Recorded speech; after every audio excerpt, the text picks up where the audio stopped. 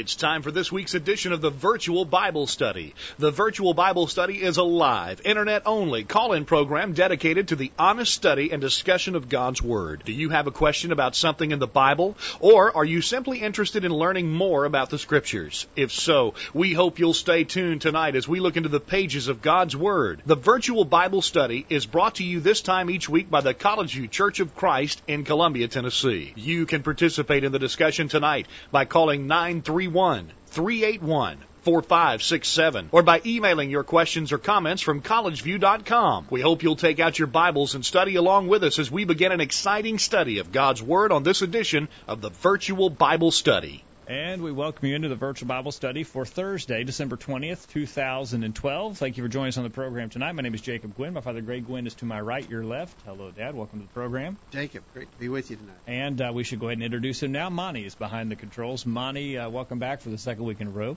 Thank you, Jacob. And, it's good to be here. And we're going to be expected to talk more this week than you did last week. Yeah, last week we didn't hardly let him get a word in edgewise, so tonight we're going to have to use Monty's resources. That's He always has good things to say. You've got the tool, you might as well use it.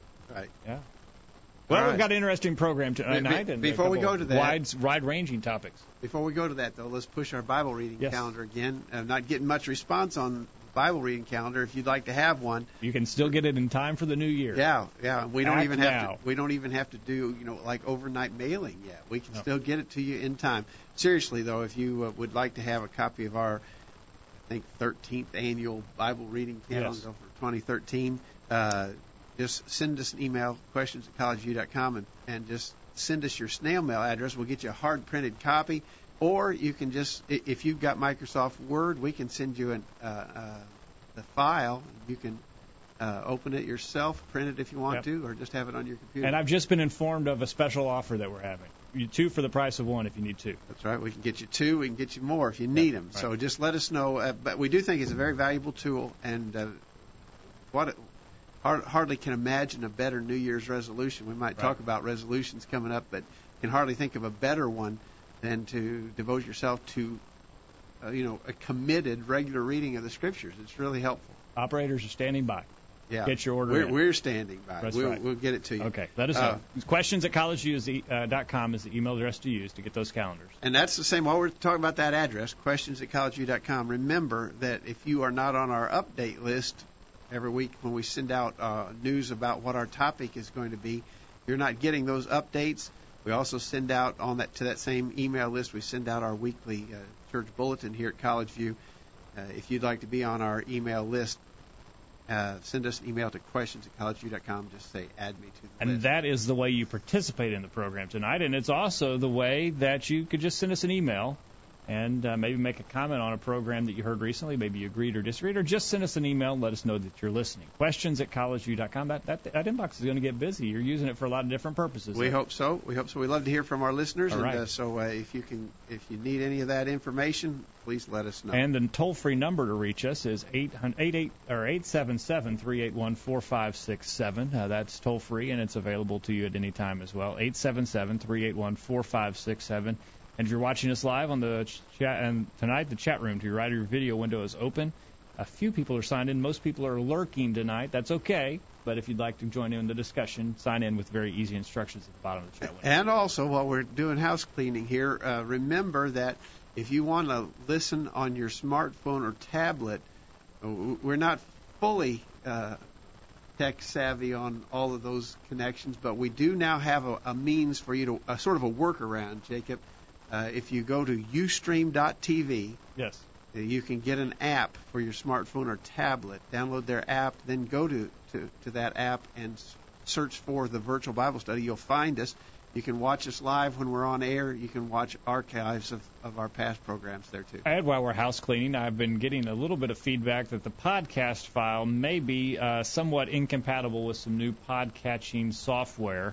I don't podcast. I mean, I don't receive podcasts, so I don't know, but that's what I've been told. So you might give us some feedback. Yes, I podcast, and yes, it's working for me, or no, it's not. The issue is the new ones don't show up at the top of the list, so you have to sort of look through to find the one. Okay. Yeah, so they're there, but you may not be getting the they may not most be sorted recent one by date. Yes. Okay. Well, so we're changing the date format on the file, and so I know we get a lot of listeners by podcast. In fact, we got an an email from Al in Milton, Vermont. Yes, thank you, Al. Who thanks us for the program and says that he's a regular podcast listener. So yep, we know a lot of people do listen on the podcast. Yeah, it's easier.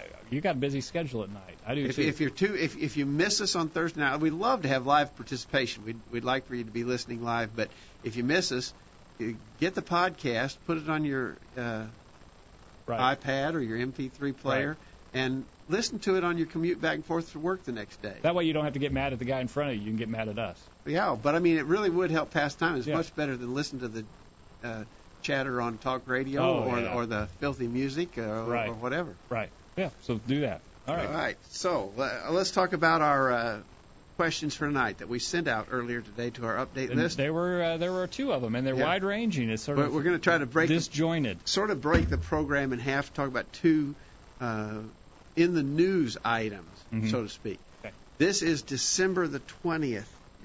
Tomorrow, obviously, is December the 21st. That's correct. And according to the Mayan calendar, it's the end of the world. Yes. The ancient Mayans, I think, what did I got a little history on that just this week, and I think the Mayans, their civilization collapsed about 600 or 700 A.D. Oh, my. So 1,500 years ago, they had projected a calendar, and their calendar ended tomorrow. Yes. Some people say that means that they were anticipating the end of the world. Others have said it may just mean they got tired of calculating out future dates and quit. Yeah. And none of us are going to be alive here. Quit riding.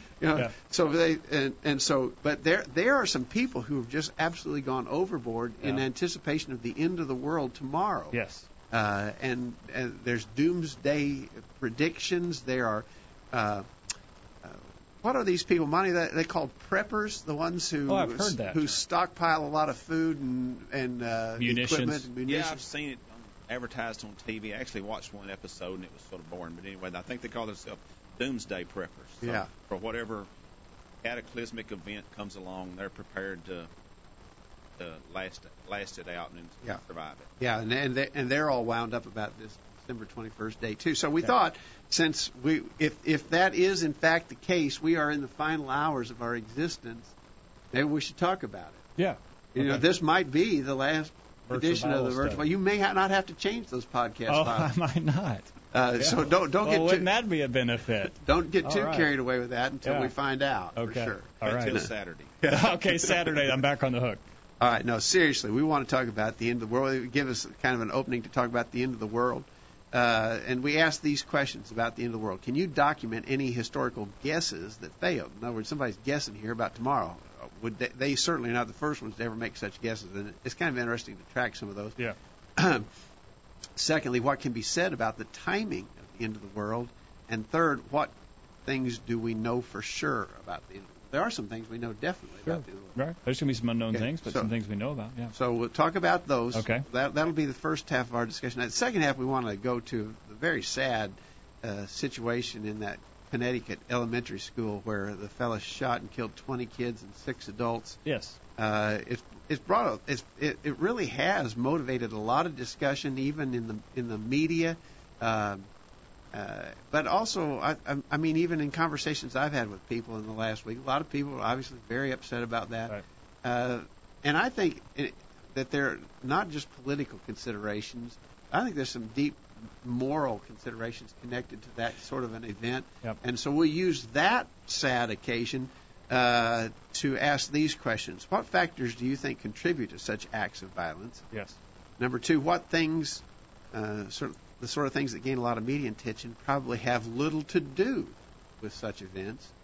And third, what should be our response to these situations? All right, and that's going to be an interesting discussion, and I look forward to that. I'm looking forward to this end of the world discussion as well, and looking forward to your comments. 877-381-4567, questions at collegeview.com.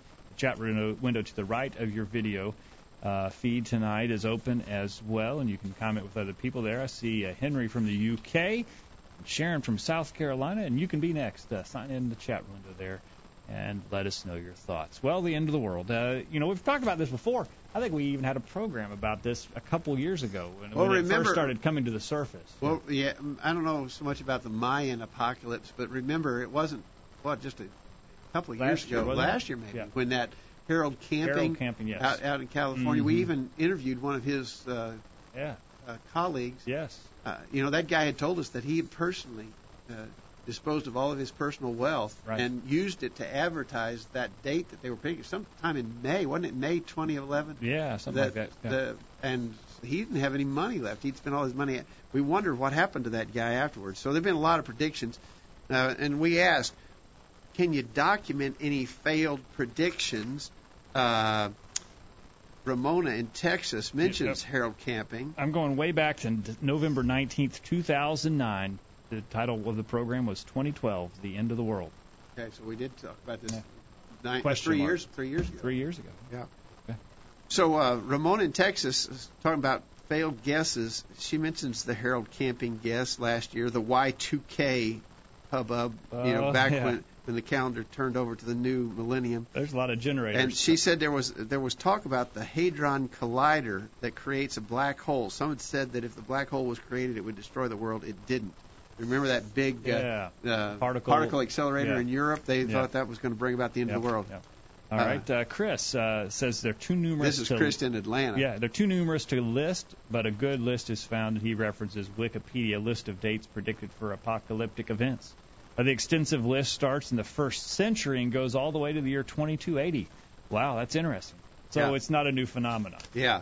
And then Chris in the UK mentions prophecies by Joseph Smith, the founder of the Mormon religion.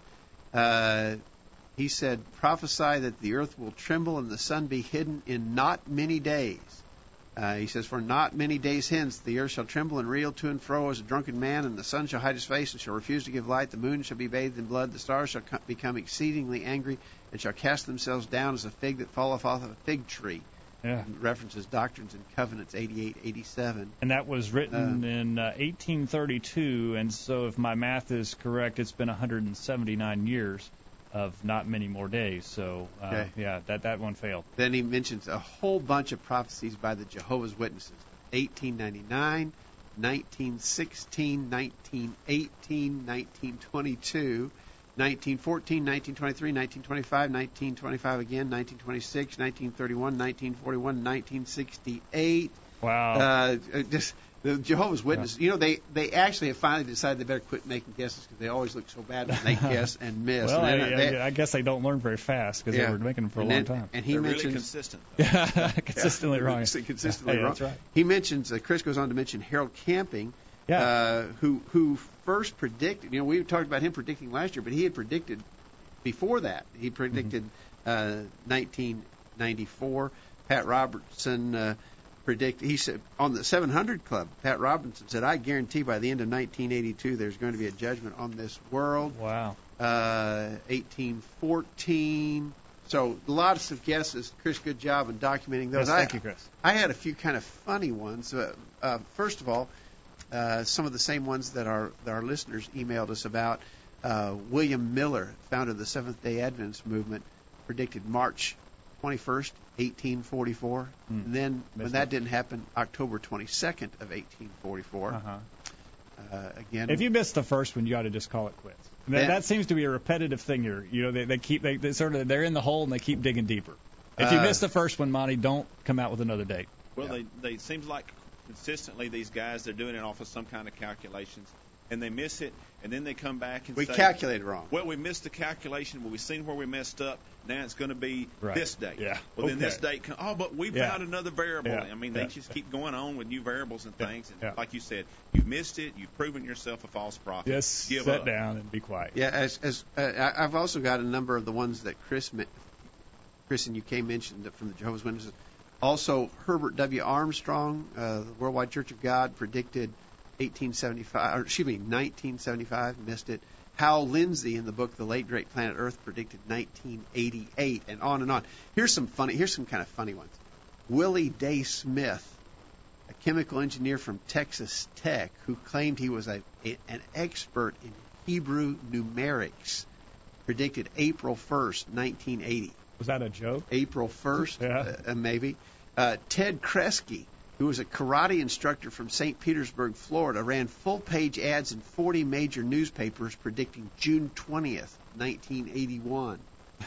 Ed Whisenant, a 56-year-old retiree from NASA, wrote a book, 88 Reasons Why the Rapture Will Be in 1988. In fact, he predicted specifically Tuesday, September 13th, 1988. Of course, he was wrong. And then, as Chris in Atlanta mentioned, there's catalogs of predictions about the end of the world, all wrong.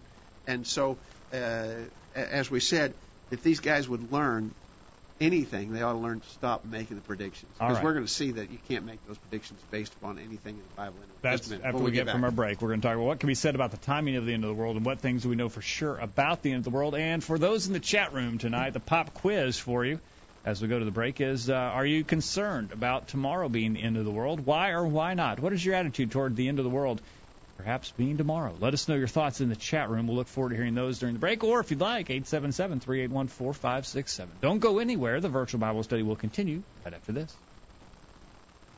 Now you can listen to a podcast of a recent sermon every week. Find out more at collegeview.com. There's more of the virtual Bible study right after these important messages. Hi, my name is Mike Johnson. I'm a member here at the College View Church of Christ. Have you ever heard someone say that the members of the Church of Christ are too legalistic?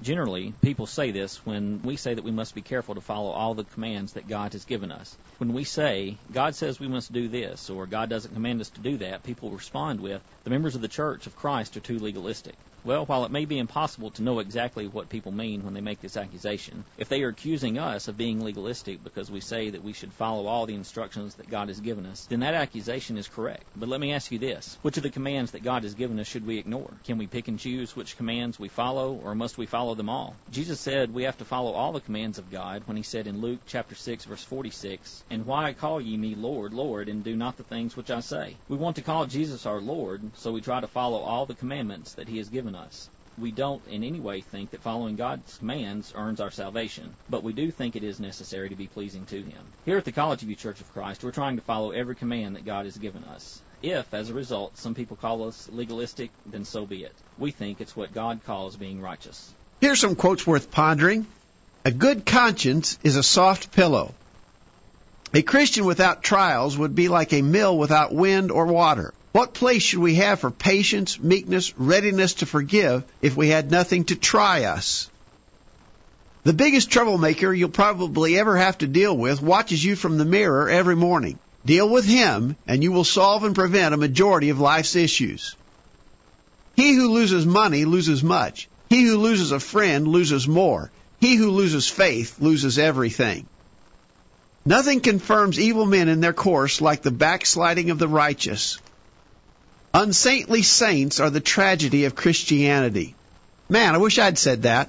Broadcasting around the world with truths that are out of this world. The virtual Bible study. Take it away, guys. We're back on the program tonight as we talk about the end of the world, and, we want to know if it's going to be tomorrow. A lot of people think it is, and are there some signs that we can look at? Let us know what can be said about the timing of the end of the world. 877-381-4567. Sharon in the chat room is signing out, saying she's losing the video. If anybody else is having that problem, let us know. It may be just a problem on her end. Well, count your blessings, Sharon. Yeah, you don't have to look at it, Sharon. You may be doing well. But seriously, if anybody else is having a video, having trouble catching the video, let us know. All right. What about it, Kat? What can we know about the end of the world? What about the timing of the end of the world? Can we know? Will there be any signs? Well, we have an anonymous email here that says there won't be any forewarning. But we've got a differing opinion from some of our other listeners. Ramona says it's going to be like a thief in the night. 1 Thessalonians 5, 2 through 4, and Matthew 24, 43, and 44. So Ramona says you're not going to know. It's going to be like a thief in the night. Yeah. Chris in Atlanta says many people point to signs of Revelation as to sure signs that the world will end. They do not understand that Revelation was written for that generation and not ours. I think that's right. A lot of the doomsday end of the world kind of stuff is based upon interpretations put upon the book of Revelation.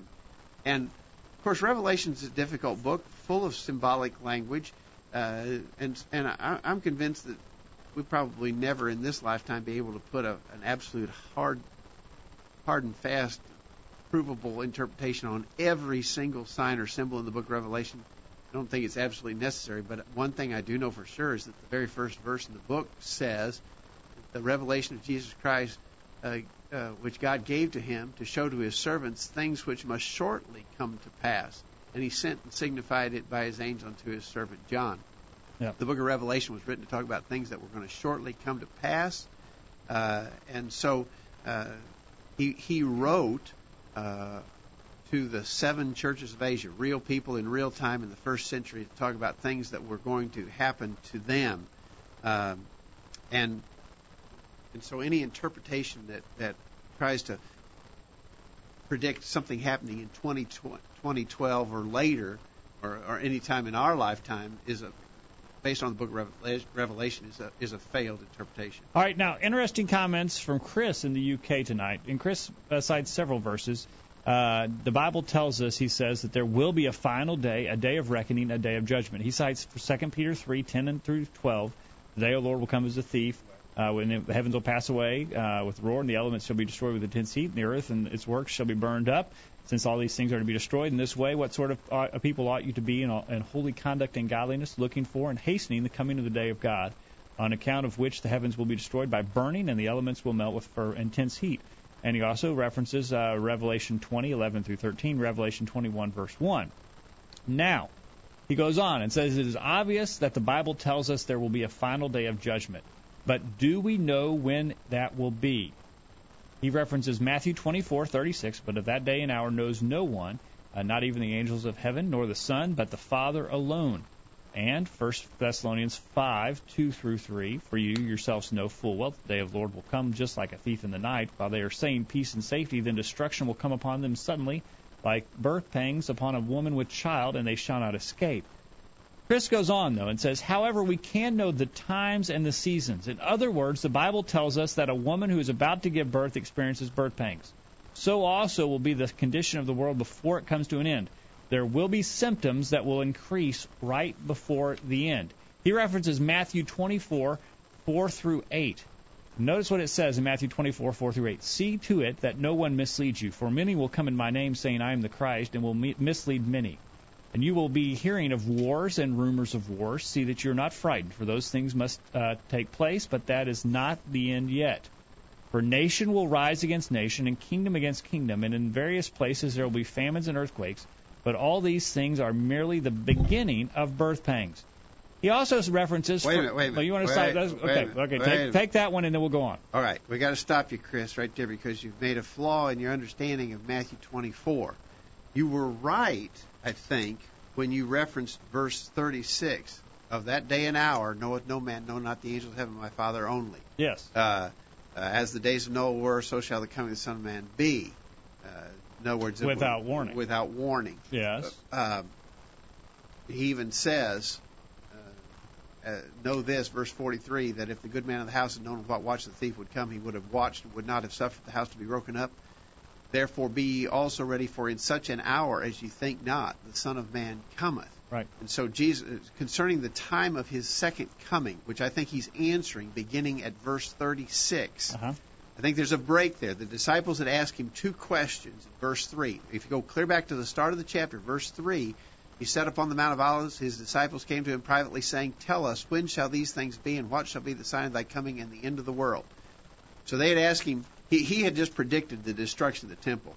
Verse 1, they showed him the temple. Jesus said, there shall not be left here one stone on another that shall not be thrown down. So he had predicted that the temple would be destroyed.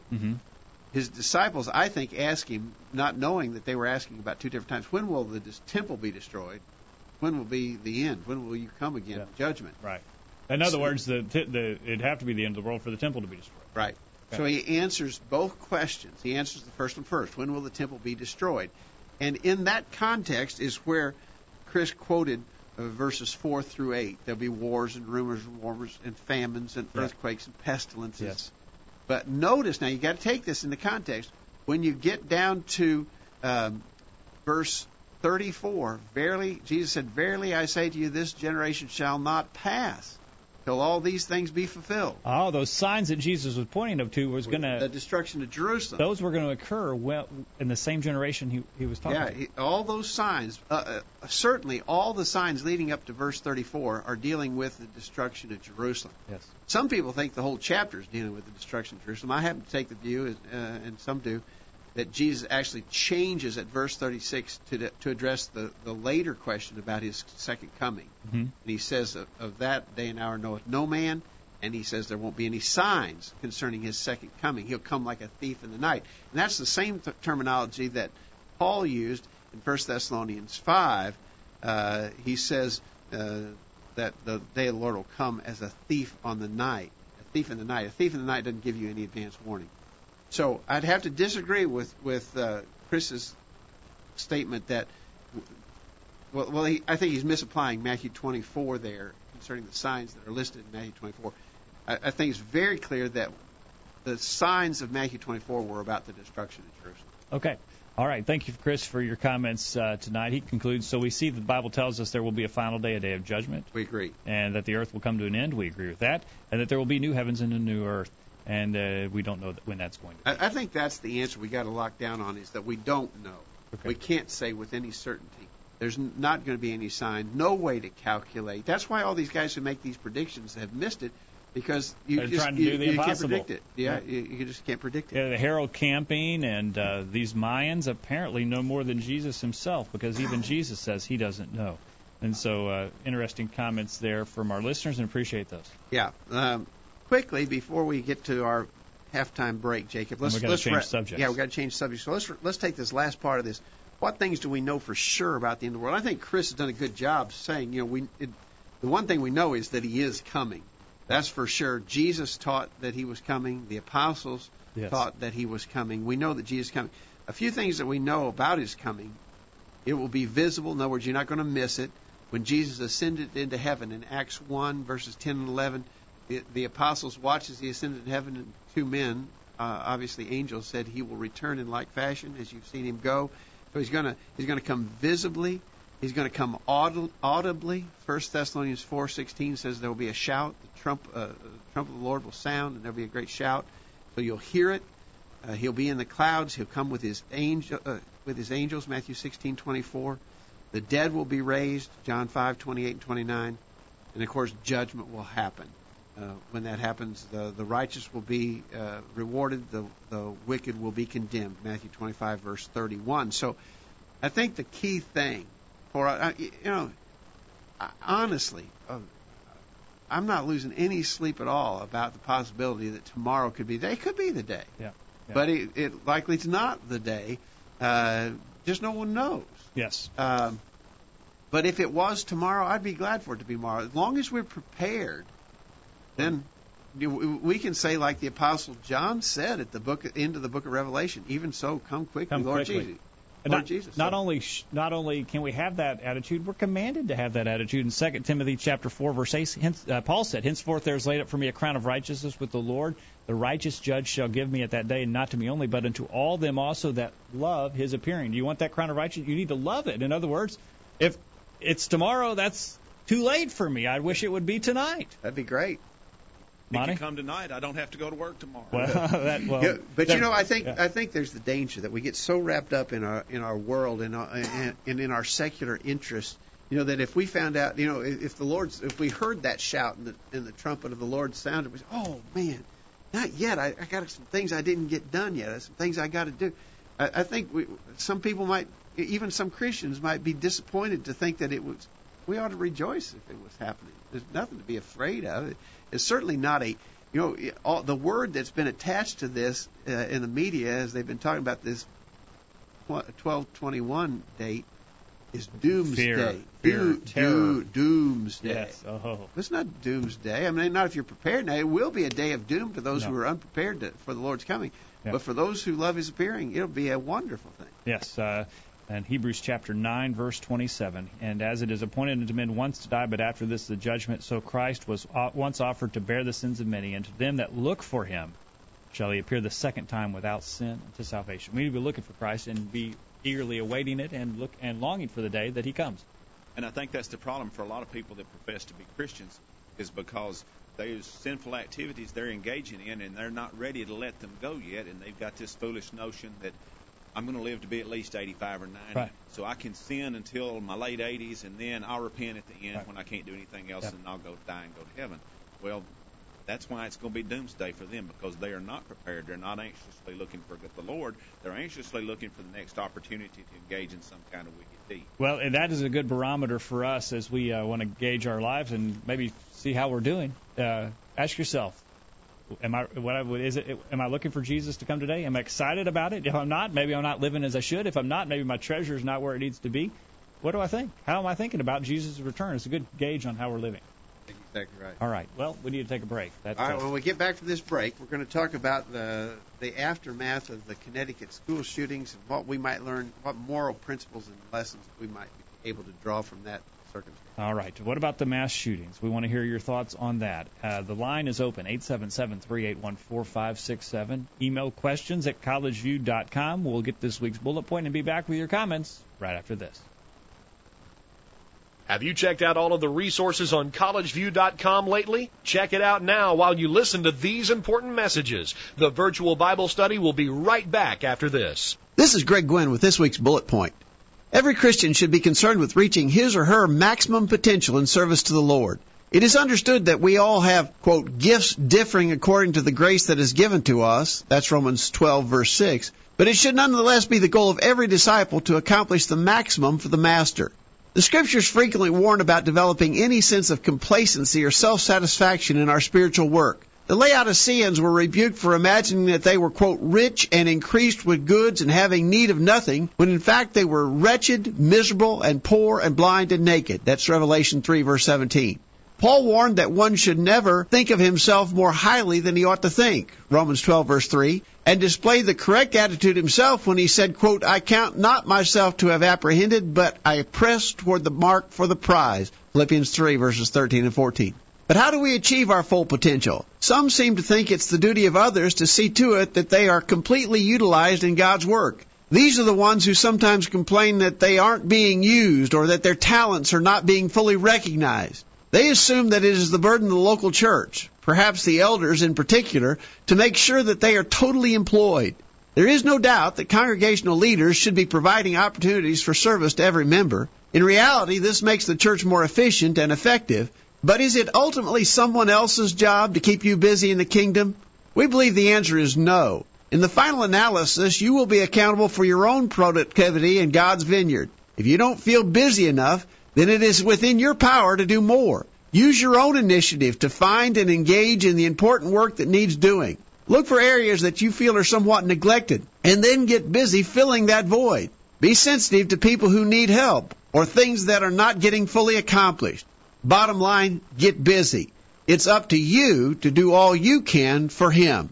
That's this week's bullet point. Think about it. My name is Steve Navorak, reminding you to listen to the virtual Bible study every Thursday night at 8 o'clock Central Time. Share your comment with the world. Call in now and be a part of the virtual Bible study. Now, back to the program. Back on the program tonight, and we do remind you this program is brought to you by the College View Church of Christ in Columbia, Tennessee. You can find out more about us and also podcast a recent sermon that was preached here by visiting our website, thevirtualbiblestudy.com. You can find out more information about the church, more information about this program, listen to archives from over 7 years worth of programs, and they're waiting for you there at thevirtualbiblestudy.com. We're talking about various topics tonight. We're switching gears now. Talking about a school shooting. Yeah, we're talking about items in the news. The first was the predicted apocalypse on 12/21.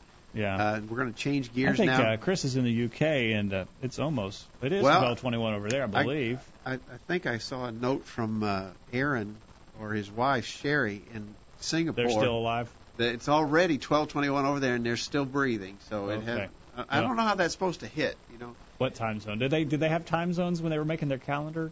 Well, but they would before. I guess it would happen. It would have to happen before it flips to 12/22 at the international date line. Oh, okay. Okay, so there's so still some more time. We got a while. Hold on tight. Yeah, but I mean it's ticking away. Yeah. Because we're already into 12. Those of us here in the Western Hemisphere, we get to use the day last. Yes. So in our days, it's already worn out by the time we get it. Yeah. So our 1221 hadn't started yet, but it's well underway in a lot of places in the world. All right. Now the school shooting. Let's get on to that. Okay. Concerning the recent school shooting, we said in our update, what factors do you think contribute to such acts of violence? Okay. Then we were going to talk a little bit about things that the media pays attention to that probably don't contribute much. And then, I'm afraid. Then our response. I'm afraid that there's some people in the world that have a better grasp on this than Christians do. But maybe not. Oh, really? I'm interested to hear your thinks. Now, we got an email, and we won't take time to read all of this, but in the email that we got from Al in Vermont, he references an article that I had seen it too by a fellow named Jared Jackson, who talked about just the children. The children are innocent. Their angels are before God. They will return in the resurrection. That's one thing I said to my wife. What a sad thing, but at least for those kindergarten children, we have confidence that they're safe, eternally safe, and we can take some comfort in that knowledge. Well, yes, that's right. They don't. They can experience God's mercy and grace, and that's sort of what Carol from Huntsville, Alabama. I guess that's Huntsville or Athens, Alabama. Alabama. Mm-hmm. She says, this may not directly answer any of the questions you posed concerning the recent school shooting, but it's an observation, just thoughts that have gone through my mind as I hear people make comments about their concern for those 20 children that were killed. Yes, the whole scenario is a tragedy, sad to say the least, but I'm not concerned in the least about those 20 children anymore. I know it is devastating to the loved ones left behind, and life for them will never be the same because of their loss. However, those 20 children are going to be with God forever and will never experience any pain again. The ones I'm concerned about, and there's nothing to do for them anymore. But the ones I'm concerned about, there's nothing to do for them anymore. But unless any of the adults killed were Christians, then they were the ones to feel sorry for. Had those children reached adulthood, the likelihood of them obeying the gospel being saved was slight. Who knows what they might have become? Now they are with God. We should feel jubilant. Another thing, if the loved ones left behind are not Christians, wouldn't it be wonderful if they would be converted so they could one day be united with their sweet children? Just thinking. Carol, thank you, Carol. All right. And that is, I think, certainly a point of comfort to think about the eternal safety of those children who were killed. All right. Those are good thoughts. Yes, and appreciate those. You asked the question. So the question we want to really deal with, what things do you think contribute to these acts of violence? Anthony in the chat room says these acts of violence are due to evil choices made by base people. Our society begets this through our obsession with violence, sex, and the collapse of the home. I'd have to agree with Anthony. This is nothing that our society doesn't deserve. Yeah, I think Anthony nailed it in one short answer there. I really think that what we're seeing here in the case of all these violent acts that are taking place is a real breakdown of society. Yes. It's not necessarily new. I mean, you can go back historically and you can find references to horrid events like this that have happened right along. I do think one of the things that's happening is we have lots better news coverage these days of everything that happens, and so we get a lot more information. If this had happened 100 years ago, and here we are half a country away, it would have been weeks and weeks before the news of it even filtered down to us. I wonder how good that use of technology is. I wonder if we need to know that this kind of stuff is going on. I'm afraid that fuels some of it. Yeah, there's no doubt. I think that there's some copycat kind of things that go on. Right. Is it really important that we know this kind of stuff? I don't know. Monty, your thoughts? I mean, do you need to know? I mean, that things are going on like that? Quite often, as I'm on the way home from work in the afternoon, I listen to the radio, the talk radio, and the newscast will come on, and it goes through a whole list of things. I'm sitting there thinking, I need to know that why. Right. I need to know that. I mean, just a whole bunch of stuff going on that really ultimately has no impact on my life. It's happening on the East Coast or the West Coast or some other state, or even maybe in West Tennessee or East Tennessee. It really doesn't have anything to do with me, and I really there's no value to me in knowing these things other than the fact it's some kind of sensational event that gets people to listen to the news coverage and increases their ratings. I really think we got to question whether or not we need all the news that we have these days. I really think I know of some Christians that become over obsessed with things in the news unnecessarily and depressed. Yeah. I mean, the news typically is not something that wants to bring you up. It wants to make you fear and shock. And I'm not saying we shouldn't be informed about what's happening in our world. I think there's a value in that. But there's it can be overdone Yeah. to the point that it distracts us from what we really Right, I need agree. to be I doing. agree. So I think that's one observation. Anthony says in the chat room the media certainly fans the flames of all this. But Anthony is, I think, spot on when he suggests that our society has got an obsession with violence, sex, and the home has collapsed. He says specifically the total failure of parents. Take the local case of the teenager posting threats on Facebook right here in our own community. There's apparently been a kid who posted threats, and when they investigated, he had a marijuana pipe, guns, and had pipe bomb materials in his room. I didn't know that, but I did hear that there was a case just locally here. Since the Connecticut thing happened, there had been a local kid who was talking the same sort of thing. So let's talk about some of the other factors. Of course, what the media focuses on, inevitably and almost immediately, they focus upon the gun. Yes. And certainly guns can be used for bad things and are used for bad things. All of us in this room here, Monty and Jacob and I, we all have guns. We like to go hunting. We think that there's an advantage to have a gun, to do certain things with a gun. But you're not very good with a rock, are you, when you get for that deer? I don't throw rocks well at all. Yeah, that deer would have a good chance. When we were kids, we tried to make bow and arrows out of sticks and strings, and that didn't work. You never killed any deer either for that, yeah. But the gun control is a political thing, and the politicians will rush to talk about we got to control the guns. Well, as is always pointed out by gun advocates, by Second Amendment people, guns don't kill people, people kill people. And they might use a gun to do it, but they might use a bomb, or they might use a knife. If you take their gun away, they'll find another way to kill. You got to figure out what's making these people do this.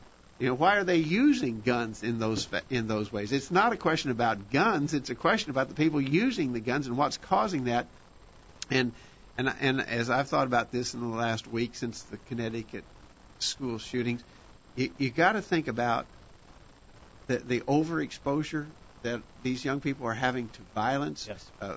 Very graphic and violent video games that they're playing just endlessly. Christians are doing this. And if you have you seen these things? No. Oh, I mean, it's real life. I mean, these people are walking up to you, you blow their brains out, and the screen turns red. I mean, it's not like the old days.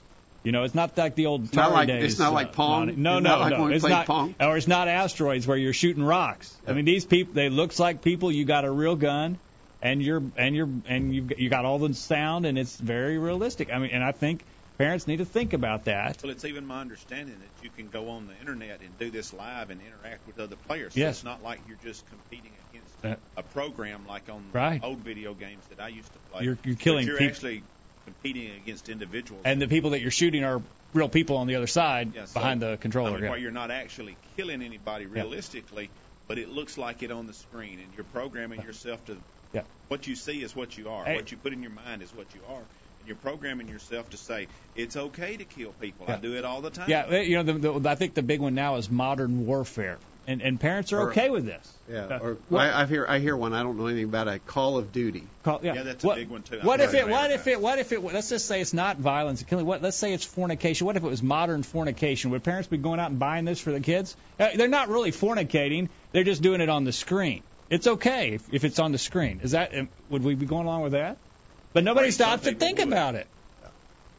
Some people would go along with that, just because, like Anthony mentioned, the deterioration of the home, the obsession with violence and sex. There's a lot of parents wouldn't even know that their kids are doing it because they're not paying any attention to their kids. Right. They're letting those electronic devices be their babysitter, and they're not even paying attention. And the home is just where we all happen to sleep. Yeah, they just happen to crash there.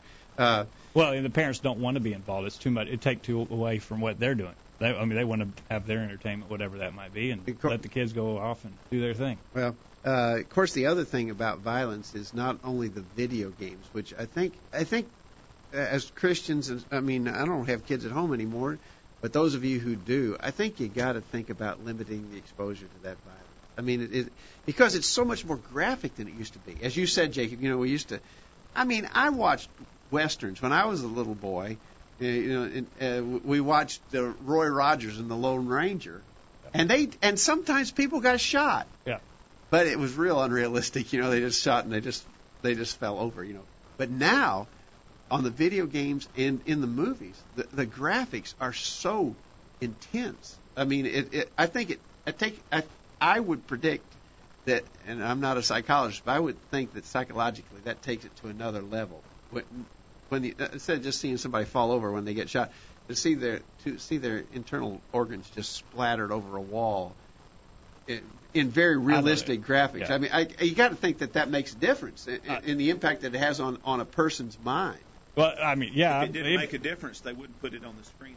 Oh, and it's about getting an emotional response from you. That is their career. If it didn't make you feel some way, then nobody go watch it. They are very successful at you watch one of those movies, and when somebody comes along, you're wanting to shoot them. You know that you want to do it. Yeah, and I've thought, you've got the good guy and the bad guy, or the good guys and the bad guys, or the good army and the bad army, and we want to save the lives of these people. But we can take all those lives over there. Like, how's come it's okay to take those lives, but we got to save these lives? And I just think it's a real. But I've had Christians say. I mean, even in Bible class, I remember one time in a Bible class, the guy said, "Well, that's just violence. It's not a big deal. It's just violence." Yeah. Well, the Lord teaches us to be a nonviolent people. Yeah. And so we're being conditioned by the media. By these video games, by the movies, by the TV shows, we're being conditioned to be a violent people, to react violently to the least provocation. And that's not what God wants us to be. And it's cheapening human life. If you don't like what somebody's doing, you blow them away. They do it on the movies. It's cheap life. And, I said I thought that people of the world are getting this more than Christians. I heard on the news, a news commentary on the way to work the other day, that Hollywood is beginning to say we need to question the violence. An actor, I think, and I don't know anything about him other than I got a forward on an email about him. He apparently is not any moral character, but he's saying we got to stop and step back and look at this. And apparently Hollywood is delaying the release of some violent movies. Yeah, but they're not going to. So they may delay it a week or two till this latest episode blows over. But they understand some things I think that Christians don't, because Christians, it doesn't bother me. It's just violence. It's rated R, but it's just violence. Go watch it. It's a good movie. Yeah. I don't know. I've heard people say the same thing about nudity in movies. It's just TV. It doesn't affect me. I'm thinking, well, you must be dead or something. Something's wrong with you if it does. No, I think that's a pretty good parallel, Monty. People say, I can watch that sexual content and it doesn't bother me. Well, then there's something wrong with you. Yeah. In the same way, if you can say, I can watch that violence and it doesn't bother me, then you're making a bad statement about yourself. Right. It bothers God. Why doesn't it bother you? Yeah. Are you so desensitized that is that the reason? It doesn't bother you to see a human being get his brains blown out? Yeah. It doesn't bother me. Blow another one out. I don't care. Yeah. It's fun. Do it again. Let's see it. So as Christians, I think we got to seriously think about that. I think our society as a whole, because this is a relatively new thing. When you think about violent video content of all kinds, yes, that's this generation phenomenon. Yeah. Or maybe two generations. Yeah. You go back 50 years ago, people weren't seeing things like that. Yeah. So within the last 50 years, this has evolved to where it is now. You don't think that changes the way a human mind works? Monty, when you were growing up, did you have toy guns? Had all kinds of toy guns. Did your mom tell you don't shoot people? You have the gun? I mean, even with toy guns, we said don't point those at people. Now parents are giving them videos. Say, go blow that guy's brains out. Get the bad guy. He's coming around the corner. Blast him. Are we making are we thinking? Yeah, that's a good point, because I remember when we were kids, we were specifically told, because it was sort of a way of training a kid how they might use a real gun later on to go hunting and to value human life. You don't shoot people. But you taught gun safety. Don't point at it. Don't point at anybody. It's just a little dart gun or a shot of suction cup, but you don't shoot people with it. Yeah. All right. We got some comments. Monty's about to go here. Monty, go. Well, I'm kind of wondering, maybe a little off the topic a little bit at the same time. When I was already an adult when paintball guns came into being. We played paintball and get up on that mic, Monty. You're cutting. We played paintball and we were shooting each other. Well, now it's sort of scaled down maybe a little bit. We've got airsoft guns and we're giving it to our preteen children to go shoot each other. And I enjoyed playing paintball. I haven't played it in a long time, but as I look back on it, I wonder about the wisdom of it. Yeah, I agree. Well, and we're not trying to. we're obviously doing we're sounding like old fogies, is what you're saying. Well, we're expressing a lot of personal opinion here, obviously. Right. But I think the unmistakable thing is that as Christians, it needs to be considered. The exposure to violence, the practice of violence, you got to think about that, especially with our young kids and the influence it's going to have on them. Let's take our last break. When we come back, we'll wrap this up. We need some thoughts from you in the chat room, and better yet, over the phone. What do you think? Have we been all wet, or you got any thoughts about this? Let us know. 877-381-4567. We're back right after this. These guys are doing all of the talking. We need to hear from you. Call in now. The virtual Bible study continues right after this. Hello, everyone. I'm Monty, a member of the College View Church of Christ. So you've been hearing all about the College View Church of Christ on the virtual Bible study and are interested in finding out more about the church. But you live hundreds of miles away from Columbia, Tennessee, and can't come and visit with the congregation to find out more. There's no reason to fear. After all, we live in the 21st century. Here's what you can do to find out more about the College View Church of Christ. First, why don't you check out our website while you're listening to the virtual Bible study? You'll find important information about the church there, including bulletin articles there on various subjects, and can even listen to sermons that have been presented at the College View Church in the past. Secondly, if you have questions about the church or about any Bible teaching, why don't you send an email to us and let us know how we can help? Send your questions to questions@collegeview.com. That address, once again, is questions@collegeview.com. We can even have a personal Bible study with you over email if you desire. And finally, if you would rather talk with someone in person, give us a call at 931-381-4567. That's 931-381-4567. You can call this number any time. If you don't get an answer, leave a message and we'll call you back as soon as we can. We're glad you're listening to the virtual Bible study and hope to hear from you soon. We're tracking the trends on the virtual Bible study. A new survey shows that almost half of church-going Americans say their time spent at church has not caused any changes in their life. The Barna Group survey found that 46% reported no change, while about 25% said their lives were greatly affected by church attendance. Another 25% said that it was somewhat influential. Additionally, 3 out of 5 church attendees said they did not walk away from their last church visit with any significant new understandings or insights. That information via the Religion News Service. The Word of God says in Matthew 15, verse 8, "This people draweth nigh to me with their mouth, and honoreth me with their lips, but their heart is far from me." For he hath said, I will never leave thee, nor forsake thee, so that we may boldly say, The Lord is my helper, and I will not fear what man shall do unto me. Hebrews 13, verses 5 and 6. The virtual Bible study continues. We're back on the program. We've got to go fast. We talk about the school shooting. Guest 48 says it is a result of many contributing factors, not just one thing. I think that would be the case. Yeah, we got a lot of comments in the chat room. We're not going to get them all. Real quickly, we got some emails to catch up on. Ramona in Texas said the contributing factors are things like lack of religion in the home is number one, lacks parenting skills. What mother would buy an arsenal of guns with a son with a mental problem, which is apparently what happened in Connecticut? The ability to buy assault guns like the type used in warfare. Why do you need an AK-47 to kill a deer?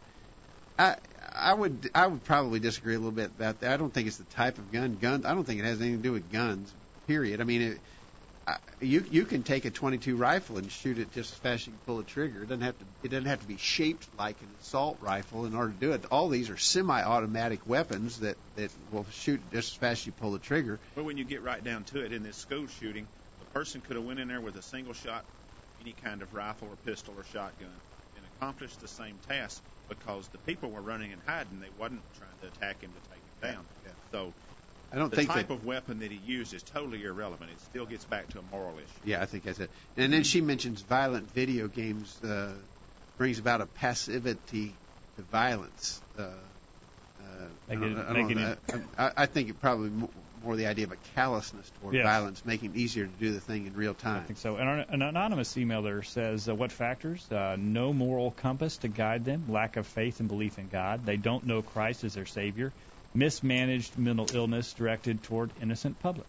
Thank you for those comments. Chris in Atlanta says there are so many factors that could contribute to this type of unspeakable violence. Mental illness and or a heart given over to evil are but just 2 factors. And Chris in the UK says they normally, as all forms of behavior, come from an ABCD process. I have to note these in care of his autistic son's actions. A is the antecedent to help that lead up to it, the trigger. B is the belief, what you believe, or what you believe or think is the cause. C is choices and what you can and cannot do about it, and D is the decision you make. And so he says you got to control yourself. You got to intervene in that. It's break down that process. Yes. Okay.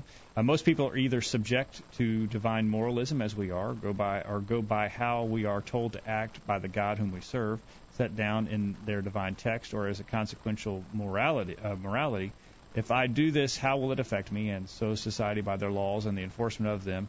Or if I don't apply, will this help or hurt me? If they come to a wrong belief, say about what happens to them when they may lash out or act in a way which is seen as irrational and immoral, but to the person plausible and acceptable, like autism, coming from the root auto, which is self, will cause my son to see his brother's biscuit, which being left on the table so he can go for a comfort break, is open to him and take because to him he wants it and it's left.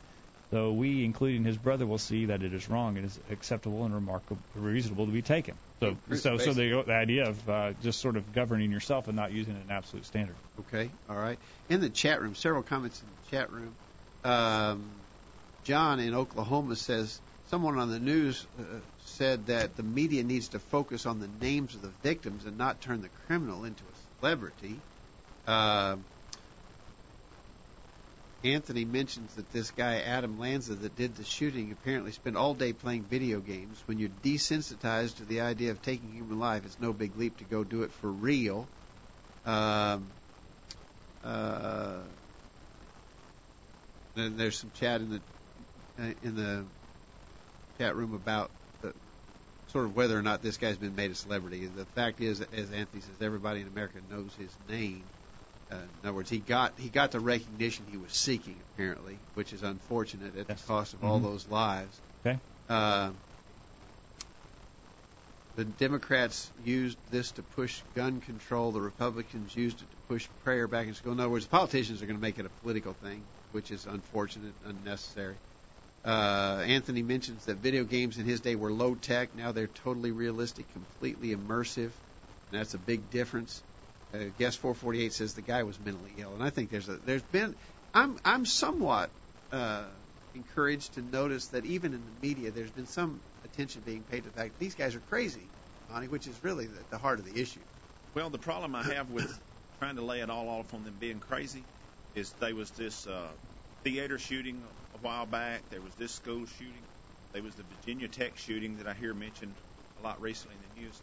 All these people have got it. They may supposedly crazy, but they got enough mind about them to go places that's posted no guns allowed, where they're reasonably comfortable that they're going to be able to finish what they started without being hindered. And I wonder if it isn't a cop-out. I wonder if it isn't us just overlooking the problems in our society. Say, oh, he's nuts. He was crazy. In our society, we try to avoid being responsible for anything. Right, yeah. Somebody else has got to be responsible for my problem. It's just an easy scapegoat. He was crazy. Let's not worry about the other problems. But if they were genuinely crazy, they wouldn't be picking soft targets. They'd go somewhere and do it. He had enough, always be a soft target. Good point. And he had enough sense to be able to accumulate the weapons and have everything ready to go. Made his plans and all this and had a processing. So he wasn't just completely incapacitated and non-functioning. He had some, but there were plenty of warning signs that he was up to this sort of stuff. Somebody needs to take action when there are these warning signs. Quickly, what things that gain lots of media attention probably have little to do with such events? Our anonymous emailer says gun control laws. That's what's getting attention. It really doesn't pay. Ramona says that the kid had autism. Kids with autism are not violent. He was taught these things by his mother. So Ramona doesn't think it had to do with his mental illness. Chris in Atlanta says, I would say the media is beating the drums for strict gun control and possibly an outright ban. That is misguided. We do not ban automobiles. When people get a DUI, the car is not the issue, and guns are not the main issue here.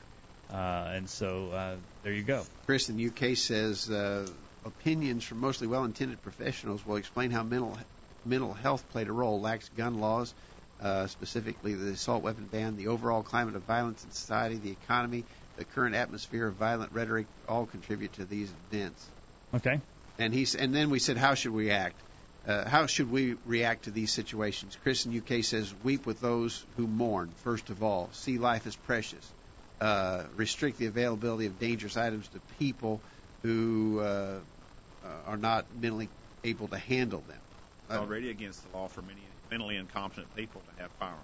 Yeah, there are laws. In other words, they want to pass new laws. If they would enforce the laws we got plenty of laws, but we got to get to the root problem, which is a breakdown of the moral fabric of our culture. Absolutely. Our anonymous emailer says, what should we do? Prayer, outreach, and support. Unity. Continue to share the gift of salvation through Christ. Ramona is encouraging stricter gun control. I really don't think that. She says, I believe in the Second Amendment, but it's gone way overboard with the assault guns.